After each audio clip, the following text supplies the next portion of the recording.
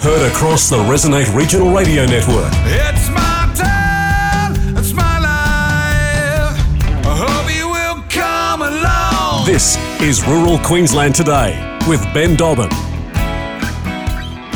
Good morning and welcome to Rural Queensland Today for this Tuesday morning, the 7th of February, 2023. Wowee, we're into Feb. Big show for everybody. A very good morning to everybody listening to us through 4SB in Kingaroy, 4ZR Roma, 4VL in Charleville, in Emerald, 4HI, good morning, 4LM Mount Isa, 4LG Longridge, 4GC Charters Towers and the Hot Country Network, good morning to you.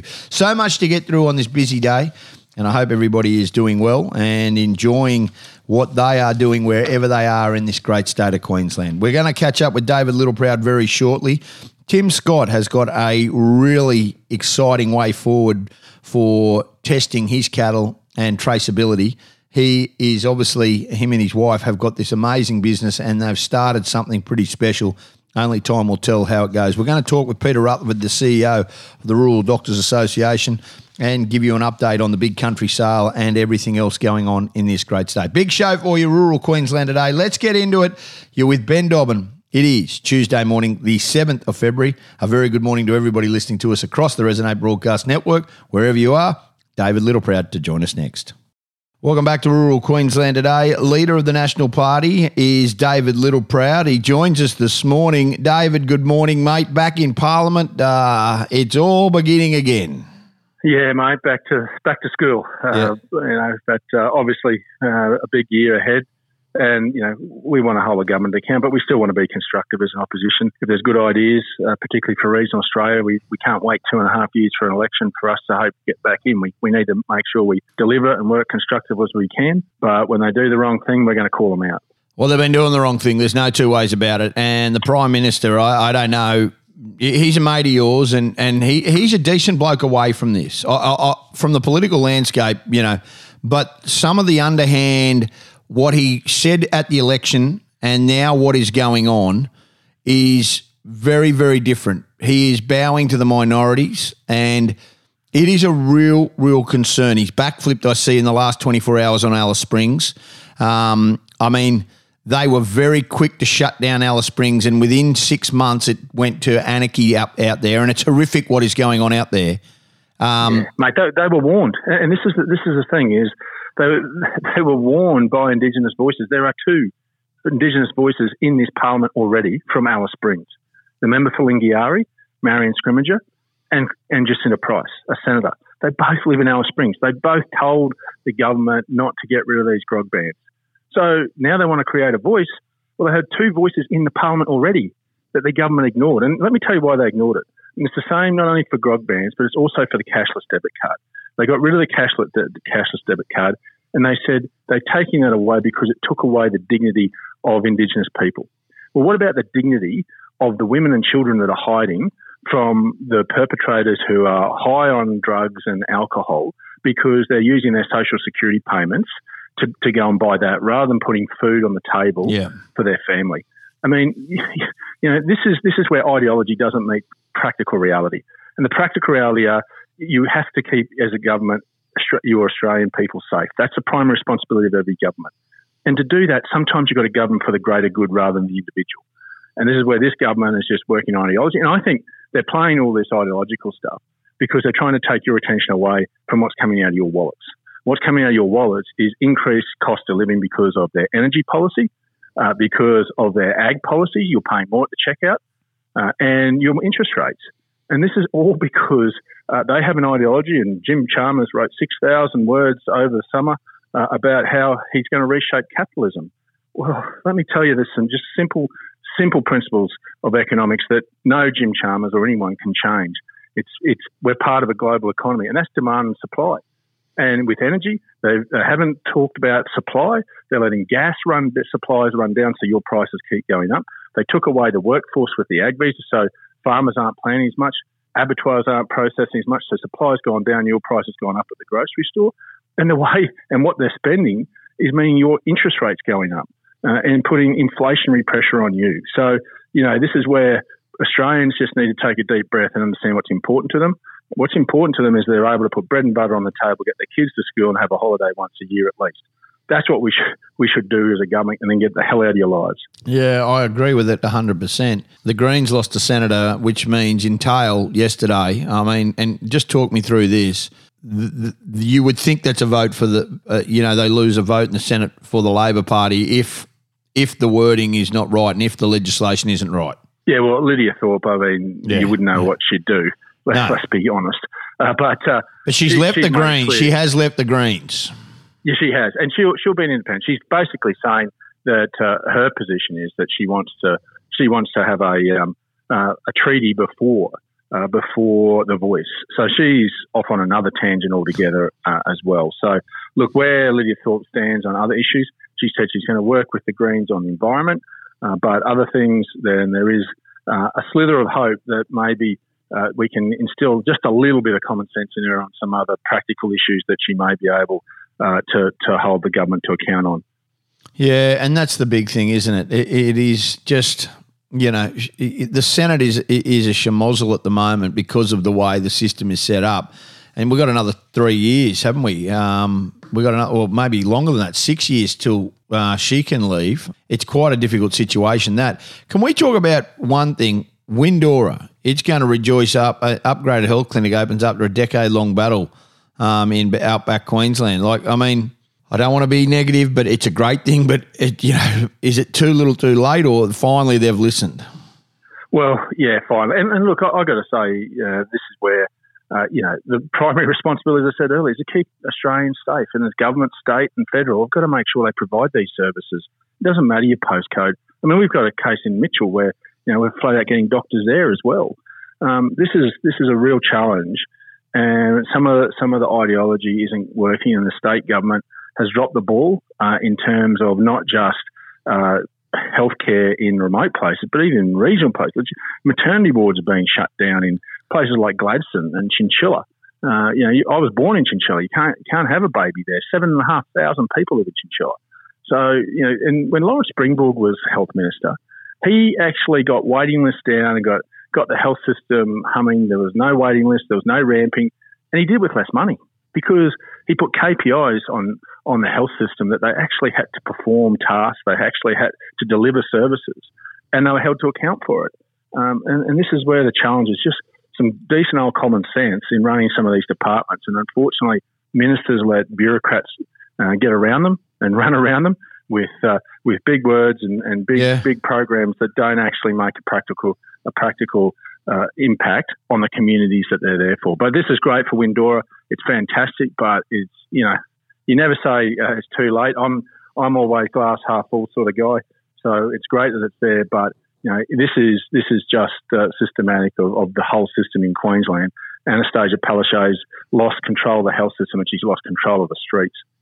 Yeah, and you're dead right. Hey, talk to me about aged care. There's a string of community, government and industry leaders who have watched as you've turned the first sod on the development of Chinchilla in the Allura village. Now, this is going to be huge, but we need a lot more aged care than what we are. It's about looking forward for the future. We just haven't got enough of it.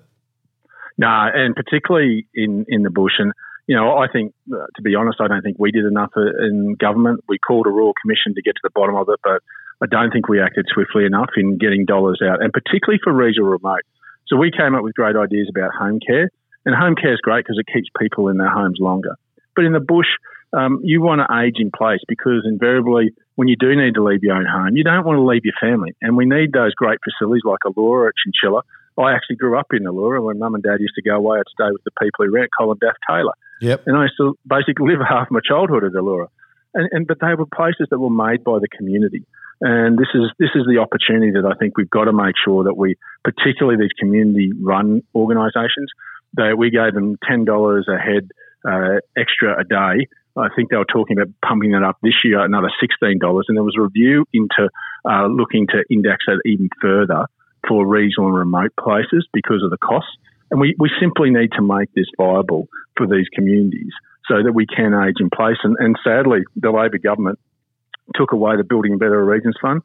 Jessamine Place at Winton, we were all lined up to try and have them secure $10 million to be able to have a facility in Winton, a community-run facility that was going to work with providers like Church of Christ and Southern Cross Care to come and give that expert care that they could stay age in place rather than have to go to Longreach. And that's the sort of stuff that government should do, to give that capital injection for the infrastructure and then let those providers work with the community to have a solution. And I know in Chinchilla, Southern Cross Care have done an outstanding job there in turning Chinchilla around and saving Tara. The Western Downs Council was going to shut Tara, and to Southern Cross, they're using it as a hub and spoke model now out of Chinchilla. And this is the smart stuff that Jason Elvering from Southern Cross Care, the CEO, is working through in looking at emulating what he's done in Chinchilla in other places. So using a bigger centre like Chinchilla and then have hub and spoke where if you need acute care, you come to Chinchilla, but you can stay in Tara or in Miles. And those are the sort of things, the different thinking we've got to think to get through regional Australia to help them to make sure we can age in place. And I think that's important. It's important the federal government continues on with it.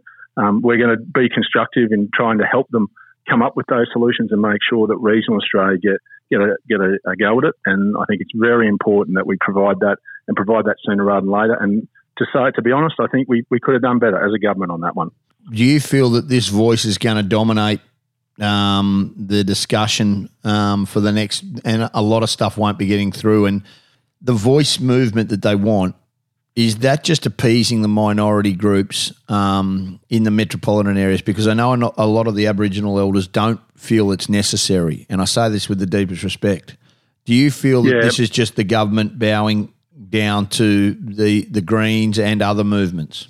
Yeah, mate, look, I think we've got to have a respectful conversation about this, and the government's coming to this with genuine intent, and so too are the Nats. And we come to this with genuine intent about trying to close the gap. And we don't believe, if you want to get to closing the gap, adding another layer of bureaucracy will not work. And so what their model is one that we've been down before, a representative model. And for regional and remote Indigenous Australians, what that means is for our mob in my part of the world, they'll be probably in one region. And that means they'll get probably one or two representatives. They'll cover 700,000-800,000 square kilometres, hundreds of different communities, different tribes that have different needs and different opportunities they want to explore. And so you're going to ask one person to go to Canberra and to try and actually represent that. I mean, this is where you already have that voice. You have me. You have 227 representatives in this parliament, and 11 of those are Indigenous Australians already. And so if you think that you don't have that voice, I'm sorry, you already do. There's over 1,000 consultative groups to Indigenous Australians on government policy already. Yeah. So you're going to add another one, and just put this through the context of Alice Springs. Not only did they ignore the two elected representatives already, Indigenous representatives already in Alice Springs, it wouldn't have changed. In fact, you would still be sitting there. The person that represents the region of Alice Springs may not even live in Alice Springs. So you're asking someone that doesn't live in that community. It should be the community that makes the decision. And the Prime Minister proved it when he flew out there. The decision makers sit around the table with the broader community, not a single person, but the broader community, and come up with a tailored solution for that community. But we've got to also acknowledge we've done a lot of good. I think we've closed the gap in many respects in some parts of the country that we should be proud of. Others, we've still got work to do. But we should be proud of some of the things we have achieved. Yeah, you're dead right. You're dead right. In some of these communities, we've done a damn good job, and our Indigenous Australians have led the way, but there has to be mutual obligation on it. No matter your colour, your creed, it is a privilege, not a right, to get Australian taxpayers' money. And when you get it, you've got to make sure that you use it to live up and be a constructive member of society. And that's what we need to make sure, that we provide that opportunity for Indigenous Australians. And by putting another layer of bureaucracy, we'll not do that. And so we genuinely want to close the gap, the Nats. We've taken this position. We have no malice, but we've just seen this before, and we just feel that remote Indigenous Australians will be the ones that don't have the voice again. Fantastic. Really appreciate your time this morning, David. As usual, have a good week in Parliament in Canberra, and we'll catch up again with you shortly. Thanks so much for being with us. Leader of the National Party, David Littleproud. Thanks, mate. Good on you. We'll take a break, come back with more. This is Rural Queensland Today. Things happening across the state that I would thought we would like to pay our respects to the Everett family. Peter Everett was Outback Queensland Tourism Association's first chairperson. He passed away peacefully on the Gold Coast yesterday. He was a stalwart of Outback Queensland Tourism and was awarded life membership of Outback Queensland Tourism Association in 2015. He recognised the early potential of tourism and events to diversify the local economy and strengthen the communities, and was a loyal custodian of Winton's Royal Theatre for decades, along with his late brother, Vince Everett. Peter served on the committee of Winton's Outback Festival for over 40 years, retiring to the Gold Coast with his wife, Joan. Both still visited Winton in September last year to celebrate their 50th anniversary of the festival, which had grown to become an iconic event. Outback Queensland Tourism Association have extended their deepest sympathies to Peter and his family. That's very, very sad news from the world of the Outback. Vale to Peter Everett, OA. Very, very sorry to hear that. And one of Winton's greats. Big Country Brahman sales on. And although there was a $2,000 in Charters Towers, a $2,000 difference from last year's average, 136 Reds grossed $2 million for a clearance of 94% to average 14,731. And this has been reported. Last year's results for the Reds was $16,705. A interesting stat, though, it was Brett Nobbs from Nobbs Cattle Company, who has been a regular on this show, who topped the sale yesterday. He had a bull that made plenty, this bull, and it was obviously a very, very good bull. Nico, NCC Nico, made $160,000 and was the top price red. So Eugene and Jess Mollahan, Mountain Springs Brahmans Monto, in association with Les and Felicity Rockemeyer, Gigaman Pastoral Company, purchased the $160,000 bull. It was a 25-month-old pole bull, and obviously Brett Nobbs does it right every single time, and is obviously very, very capable when it comes to breeding quality bulls. $160,000. The Greys will kick off, but they're underway now as we speak, and obviously we will have a full report for you tomorrow. But 166 Grey Brahmans. But at Charters Towers, the Big Country sale is rolling along really nicely. A little bit down, $14,000 average yesterday, but look, you know, the gross very similar, considering everything being equal. Not a bad result by any means. Now, the Country Live, and a lot of people will know this and know this truck stop very well near Millmerran, Captain's Mountain Truck Stop, and the Country Live reported this overnight that they are open again. Now, a lot of people have driven down through there, and it's an iconic truck stop, and it's been closed for 2 years. Now, it reopened late last year. The doors were closed from November 2020. So there hasn't been many facilities. If you're travelling from Gundawindi to Toowoomba, there has not been many ways past or fuel stops.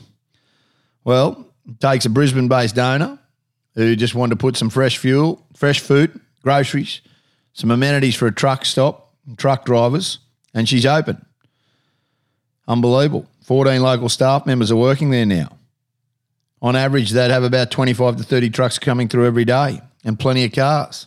So it's been a good news story, and one where we would think that everybody, you know, you can see it. If it closes, you can rebuild it, and they will come.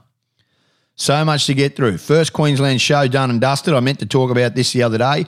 So we talked about the shows, and the good news is Stanthorpe, they kicked off the show season. So across Queensland, it's on the Southern Downs. I understand that, but the Stanthorpe show is done and dusted. Food, wine, sheepdog trials, and, of course, the side shows, it all happened. Now, we've spoken to Brett Boatfield before and the challenges of having the first show every year. They pride themselves on making and setting the standard for the year. And remember, there's shows all across Queensland after that. They have obviously had a very, very enjoyable couple of days, and it was a huge success. So well done to the Stanthorpe Show Society.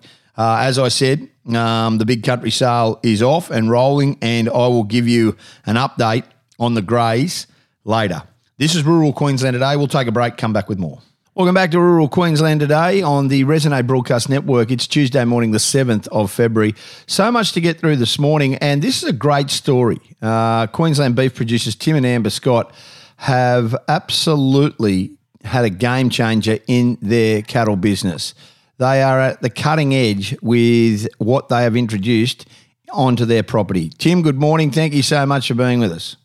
Morning, Delay. How's the Wide Bay Burnett area, mate? Obviously, at the moment, been up and down, plenty going on. They reckon rain's coming in the next couple of days as well. How's the season been? Yeah, it is drying out. We were wanting it to dry out, but it's stayed. It's dried right out now. So anyway, I'm sure we've got plenty of grass though, and we're in a pretty good position really, so can't complain. Mate, yourself and your wife have done an amazing job putting in a system using tissue sample tags to trace the animal's every movement. Biosecurity is such a huge issue in Australia, and we are trying to sell a clean, green, amazing product to the world. And the more data and the more information that we can get, the more we would hope the consumer understands. And this is some cutting edge technology that you've brought into your operation. Can you start us from the beginning, how you came up with this system and what you're actually doing? I've got a traceability background. I used to run one of the traceability companies. I've also been involved in the trialling of quite a few of the NLIS tags over the years and stuff that didn't get into the NLIS. But so just been exposed to those sort of things over the years. And I just always think with these supposedly whole of life traceability systems, it's not really whole of life. If there's a breakage somewhere, and DNA is probably the only thing that prevents that breakage happening. So I've been trying to work out a way to link DNA into the system and it's got its own problems. Tissue sampling and other types of DNA sampling have got issues as far as cross-contamination and human error. So we've got a system now that takes all that away and further than just linking your DNA, which a consumer can have a food safety issue, so we can take a swab of that DNA from the meat and link that back to 2 or 3 animals in a batch. So we don't have to go and do DNA analysis on hundreds or thousands of animals. We only have to do it on the ones that are affected in a case of a problem. Yep.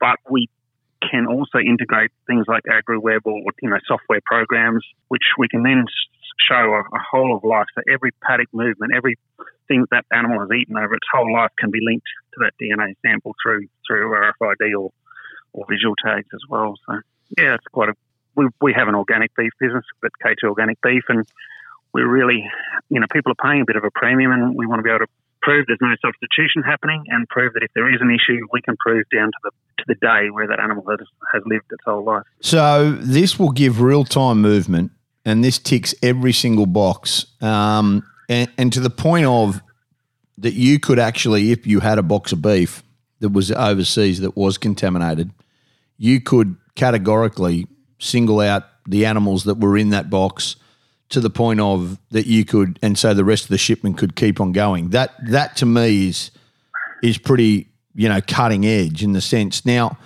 how difficult is it when you take a tissue sample? I mean, I remember when the day when NLIS came in and all the hoopla, and now it's just a part of life. Now, obviously we're going to head somewhere along this way that we need to be able to have full traceability, and this is a long-term view of it. But how difficult is it from a large cattle herd in the sense that if you were trying to do this for calves, I suppose, when you were branding and in these big operations, how difficult would that be?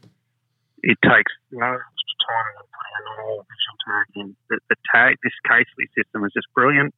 As the tags are applied, the DNA sample snaps off from the applicator. The chunk of ear or the piece of ear that comes out, which is your tissue sample, is pushed into a preserved vial, which is just thrown into a room temperature jar or whatever to store the sample. Yep. It honestly takes no more time than putting in a normal tag. So that's the benefit of this particular system over the ones that are around at the moment. We just found this one so fast, and also the vial. There's no issue with interference because the vial is numbered the same as the tag. It has a barcode on it that can link to the tag. So those two, that animal and that sample are then linked forever through that. We don't have to go and get it analysed. We can sit it at room temperature for 2 or 3 years. If there is an issue, we just find a few animals that it's appropriate to get those tested. So, okay, Tim Scott joining us this morning, Queensland beef producer with cutting edge technology. So, the duration of these animals is the bile, the sample, the tissue sample that you've got.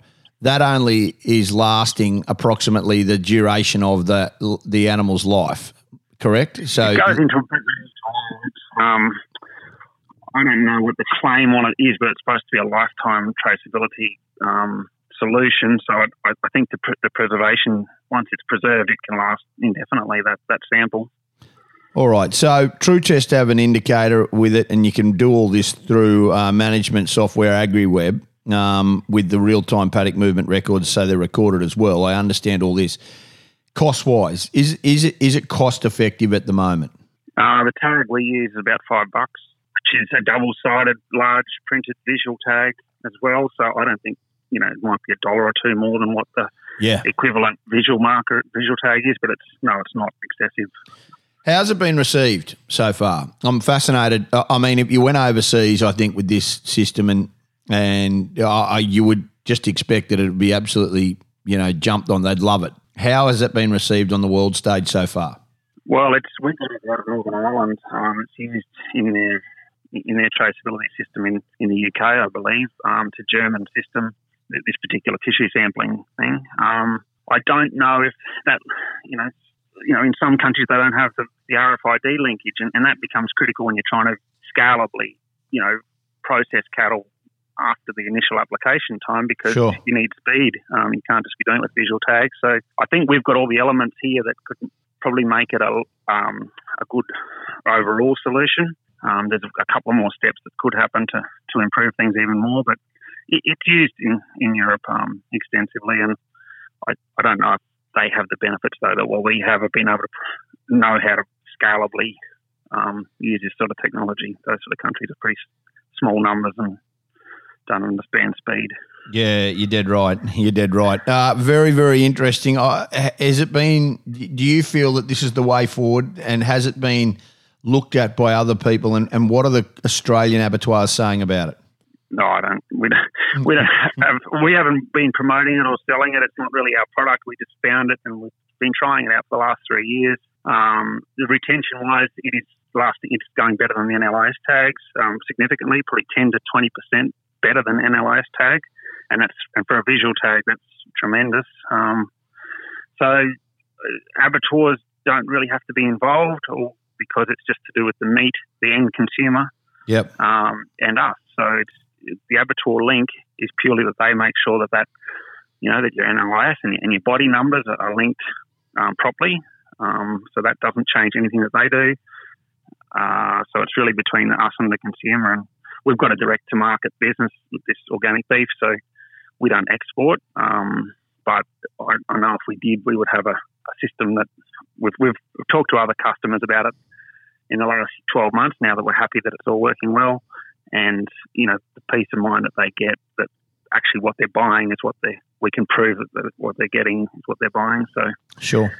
I'm pretty happy with it. Yeah, fantastic. Hey, listen, this is a great initiative. Thank you so much, Tim Scott. I really appreciate your time this morning. No, thanks, Dobby. Good on you. Great to chat. And look, it just shows anybody with an idea and a belief can change it. This is a phenomenal way forward, and one that I think long term will have a huge impact and effect on a lot of the beef industry when people go forward. This is Rural Queensland Today. We're on the Resonate Broadcast Network. We'll take a break, come back with more. Welcome back to Rural Queensland Today. It is Tuesday morning, the 7th of February, and Rural Doctors Association of Australia CEO, Ms. Peta Rutherford, joins us this morning. And the Rural Doctors Association of Australia has welcomed the Strengthening Medicare Task Force report, and we're looking to ensure that it addresses health needs of rural and remote Australians and the challenges delivering care to these regions. There's no two ways about it. It's in the headlights. and the government need to take responsibility. And we spoke last week to the RDAA president, and also have spoken to the Albanese government, and we've also spoken to the state government. The health system is on its knees regionally. There are people unfortunately, having to have telehealth conferences out of rural and regional Queensland because of the shortage of doctors. And the government, it's on them. Good morning, how are you? I understand, Peter, that it's a very, very sensitive subject, but we need more GPs, and you guys are doing everything you possibly can to get them in there. There just needs to be ways forward to make it enticing to get people to move to the bush. Good morning, and thank you for having me. And I completely agree with you. You know, there is lots of challenges. It's about the structure of general practice and the funding model we have, but it's also about workforce initiatives. And I think we need the government at both state and federal level to be looking at both of those elements within the system. I don't think you can do Medicare funding reform without also doing a lot in the workforce initiatives and programs. So there's a bit of a balance, and while we welcome the report, it's high level, but you know, there's some good references and terminology in there in relation to the rural situation, but it's also really now important we get some detail on that. This is the thing that I don't understand. You've got the state government, and they backflipped at the end of last week after Cameron Dick had to, he was right in the headlights, the Treasurer. And that sort of gave a bit of relief. But we are not doing enough, and it must be frustrating, to make it not viable, to make it a enjoyable experience for a doctor to choose country.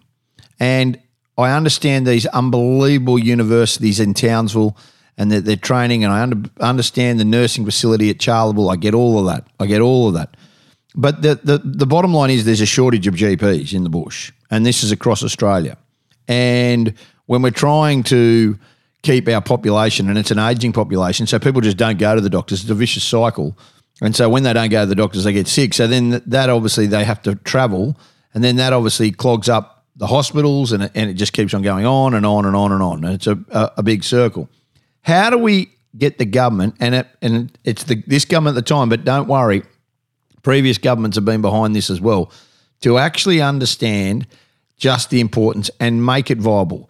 Make some incentive that, if you do choose rural, that we're going to give you some tax breaks. We're going to give you some affordability in housing. We're going to make it that you're not the only doctor there, and we can get locums there. That's the big issue, because I'm sure, Peter, you're aware of this. We are getting countless phone calls of people cutting their fingers off at Quilpie and no doctor there, and they had to have a telehealth conference in Brisbane. Knees in Augathella. It just goes on and on and on. We know the birthing situation. We've seen that debacle for the last couple of months and how that's been going on in Gladstone and what was going on in Rockhampton. How do we fix this? Well, I think it's never easy, and it's not just about government. I think this is also about what's happening within the culture of medicine. We need to look at the culture that, basically actively discourages young doctors from going rural. We often hear, that's right. Our members talk about, oh, you're too smart for rural. You should do this. You should do that. Or why would you want to be a GP? You should be, a surgeon. You should be an anaesthetist. So the culture of medicine is also an element that we have to address. The rural doctors, that are out in St. George, that are in Roma, Charleville, Longreach, are amazing clinicians. They are great teachers, great supervisors, and highly skilled. And I think, we need to look at what is in the system that prevents, people looking and understanding the opportunities in rural. So while we have these great universities, Queensland in particular has really big regional towns. And so what we're seeing is, a lot of medical students having a rural experience, but the next part of their career is in Brisbane, it's in Toowoomba, it's in Townsville, Cairns, and they're in the biggest regional centres. And then it's about, well, how do we get them out into rural areas? We also need to look at things like the hospital management and having them take a community-wide approach to some of these solutions. And I'll name it. Emerald is a really good example. You've got a great GP practice in Emerald. There's great supervision, great teaching. The hospital has, a plethora of doctors, and yet the GP practice who supports all of those young doctors struggles to get, a workforce working in that practice. Now, that's unacceptable. So it's about government getting the settings right and looking at the funding model to make general practice in rural communities viable. But it's also about local hospital management taking a community approach. It's about, providing opportunities for young doctors to have a really good rural experience in both the hospital and general practice. There's lots of things you can do, and particularly in Queensland, there's great opportunities for training, for careers, which are well remunerated, which are, interesting medicine. And yet, we're still struggling. And I think, there's lots of elements to this. The federal government's got a role, the state government's got a role, but so does local hospital management and the hospital and health services. Yep. And community also has a role. Yeah, you did right. And you point out a really, really important thing and message. They're unbelievable. So it is something that is a collective. Let's look at the wins. What are the wins at the moment? Look, I think, again, Queensland has some great foundations to build on. And if anything, Queensland has been a leader in rural generalist training. It set the standard to roll out a national program. But we do need to look at the funding model for Medicare to ensure that rural general practice is sustainable and viable. We need to look at this sort of combination of, a funding model that sort of sets the foundation for general practice, and maybe the fee for service sits on top of that. But ensuring that, the general practice can have a practice manager, a practice nurse, access to allied health staff, working with pharmacists as well. So the multidisciplinary team in rural is essential, but we need the funding model to recognise that. But also, keep a bit of that fee for service to ensure that it remains an efficient and effective system as well. Yeah, what a fantastic chat, and I'm so lucky and happy that you are there, Peter. There is some really big challenges. I don't wish your job at the moment. I've got to be honest with you because, you obviously have a lot of people ringing you and concerned, and rightly so, but it is a challenge and it is something that we need ASAP, and we need to make sure it's right. The Rural Doctors Association of Australia CEO, Ms. Peta Rutherford, I appreciate your time this morning, and thank you. We'll talk again, no doubt, but thank you so much for being with us this morning. Thanks for having me. Good on you. We'll take a break, come back with more. This is Rural Queensland Today. That's it from us here this morning at Rural Queensland Today on this very busy Tuesday, the 7th of February. Have a great day, Queensland. Ray Hadley to join you next. And remember, when the wheat is ripe, keep the headers rolling in the paddock. We're back tomorrow morning from 9. Spotify, Rural Queensland Today with Ben Dobbin is where you can catch up on any of the latest chats. And you can also get in contact with me, ben.dobbin@ruralqldtoday.com.au. Remember, when the wheat is ripe, keep the headers rolling in the paddock. We'll see you tomorrow. Till next time, stay safe on the roads. It's bye for now.